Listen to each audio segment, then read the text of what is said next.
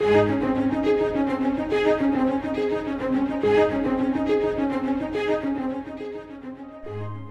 second section of Psalms, known as the Exodus Psalms, remind us that the God who redeemed us is still with us. In fact, He has promised to never leave us or forsake us. Today, we join Scott Pauley in opening God's roadmap for life. Find your place in the Word of God in the Psalms, and let's discover what God has for us along the way.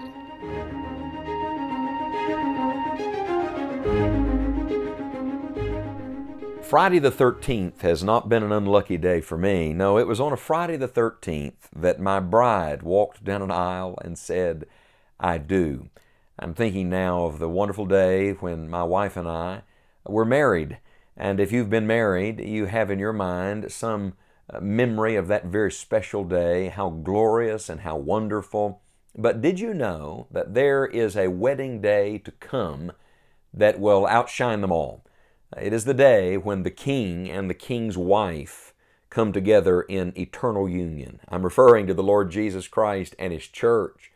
The New Testament refers to Christ and the church as the bride and the bridegroom and their union, but that's found in the Old Testament as well. And we've come to a psalm that is a marriage psalm. Literally, Psalm 45, one of the titles just above the verses in Psalm 45 calls it a song of loves. And not just any kind of love. No, this is divine love, divine marriage, divine union. It's beautiful. It is reminiscent really of the entire book of Song of Solomon that shows the union and communion of the king and the king's wife. Listen to how it begins. Psalm 45 verse 1, "My heart is inditing a good matter. I speak of the things which I have made touching the king. My tongue is the pen of a ready writer." We get wedding announcements in the mail, and they're wonderful. They're exciting. They're thrilling. We rejoice. The psalmist says, "I've got a wedding announcement for you that I'm so excited to share, and I'm just going to talk about it. I'm going to tell you about the king and the king's bride and let you rejoice with me." And that's what the rest of the psalm is about. It divides into two parts. Let's walk through the first part. Beginning in verse number 2, it's all about the king. He says, "Thou art fairer than the children of men." Friend, the Lord Jesus Christ is the fairest of 10,000. There's none more beautiful than our Lord Jesus. He's perfect. It says, "Grace is poured into thy lips, therefore God hath blessed thee forever." That's right, when Jesus came, He was full of grace and truth. Every word He speaks is gracious. Verse 3, "Gird thy sword upon thy thigh, O most mighty, with thy glory and thy majesty, and in thy majesty ride prosperously, because of truth and meekness and righteousness, and thy right hand shall teach thee terrible things." Here's the character of the bridegroom. He is mighty. He is full of glory. He is full of truth. He is meek. He is righteous. Oh, I tell you, there's no bridegroom like the Lord Jesus Christ. Verse 5 says, "Thine arrows are sharp in the heart of the king's enemies, whereby the people fall under thee." This is His power. He's greater than all the enemies. Verse 6 says, "Thy throne, O God, is forever and ever. The scepter of thy kingdom is a right scepter."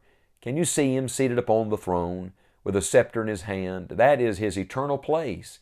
He is seated there now. He will be seated over the throne of the universe for all of eternity.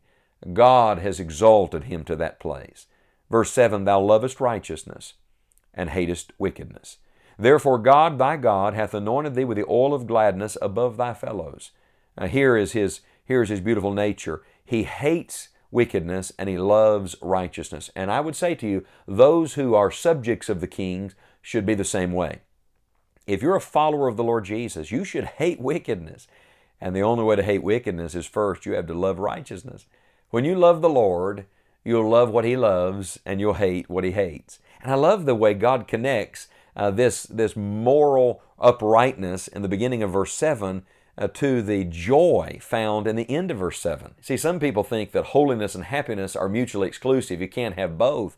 But I want to submit to you that the happiest souls are those that are the holiest. That real joy is always connected to being right with God. In fact, the Bible says of the Lord Jesus, He's been anointed with the oil of gladness above His fellows. The happiest person that ever lived was the Lord Jesus. The man of sorrows, acquainted with grief, has greater joy than any. This is repeated in Hebrews chapter 1 about Him. And I want to tell you, If you're going to have the joy of the Lord and enjoy the journey, then you're going to have to follow in His steps and be a holy man, a holy woman, walking upright before God. He says of the king in verse 8, all thy garments smell of myrrh and aloes and cassia, out of the ivory palaces whereby they have made thee glad. There's the gladness again. But notice, do you see him coming out of heaven with a fragrance of God upon him? Oh, this is wonderful. Verse 9 says, king's daughters were among thy honorable women. Upon thy right hand did stand the queen in gold of Ophir. So now we move from the king to the king's bride, and this is a picture of the church. Hearken, O daughter, and consider, and incline thine ear. Forget also thine own people and thy father's house. Remember, the bride is to leave father and cleave unto her husband. Well, this is the beautiful picture. Those who would know the Lord must repent of their sin and by faith receive Christ and Christ alone for their soul's salvation. We forget all others and we cling only to Him. Verse 11 says, so shall the king greatly desire thy beauty, for He is thy Lord. I love this. The only beauty we have is the beauty He gives us. He's the one who clothes us in wedding garments. He's the one who prepares us for His presence. He's purifying His bride now, Ephesians 5 says. And so this is the king's wife submitting to the king, saying yes to whatever he desires. And I love the end of verse 11, and worship thou Him. Friend, we are His bride, but all worship goes to Him. All glory goes to Him. All honor goes to Him. Everybody knows that in weddings today, nobody really cares about the groom. He wears a rented tux. He comes out of a side door from a small room. He stands at the front, and nobody watches him. All eyes are on the bride. All honor's on the bride. While that may be true in our culture and custom here today, I want you to know that someday when Jesus comes, all eyes will be on the groom. Here comes the groom, because He alone is perfect and worthy of worship. The Bible says in verse 12, and the daughter of Tyre shall be there with a gift. Even the rich among the people shall entreat thy favor. Everybody's going to rejoice in His presence someday and give Him glory and honor. Every knee will bow. Every tongue will confess. Verse 13 says, the king's daughter is all glorious within. Her clothing is all wrought of gold. She shall be brought unto the king in raiment of needlework. The virgins or companions that follow her shall be brought unto thee. With gladness and rejoicing shall they be brought. They shall enter into the king's palace. Instead of thy fathers shall be thy children, whom thou mayest make princes in all the earth. I will make thy name to be remembered in all generations. Therefore shall the people praise thee forever and ever. This is a picture of the marriage day, and then the marriage supper of the Lamb, and then the eternal union of Christ and His people. We are going to be brought into His palace. That's where I'm going. Somebody said, where are you headed to? This world is not my home. I'm just a passing through. My treasures are laid up somewhere beyond the blue.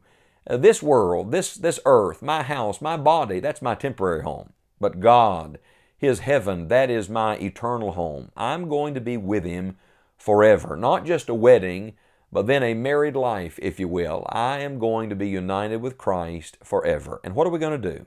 We're going to do exactly what the last verse of this wedding psalm says. Psalm 45:17. The people are going to praise Him forever and ever. So let me give you a couple of applications. First of all, make sure you know the King. If you've never been saved, right now, call on Him and say, Lord, be merciful to me, a sinner. I want to be one with You now and forever. And He'll make you a part of His bride. And if you are a believer, begin today to rejoice and to praise Him. Get your eyes on Him, His beauty, His wonder. It'll prepare you for the day you're going to be with Him forever. And begin to tell others about Him. This, my friend, this Psalm 45 is a reminder to us of the great bridegroom we have and the great future we have with Him. Let's get ready today to see Jesus face to face.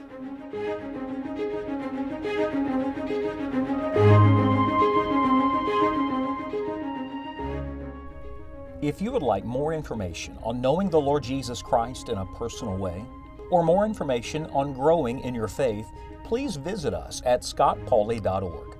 We would love to hear from you. From there, you may also download your free copy of A Ready Reference of the Psalms to help you in our current study. We are praying that God will guide you today and that you will enjoy the journey.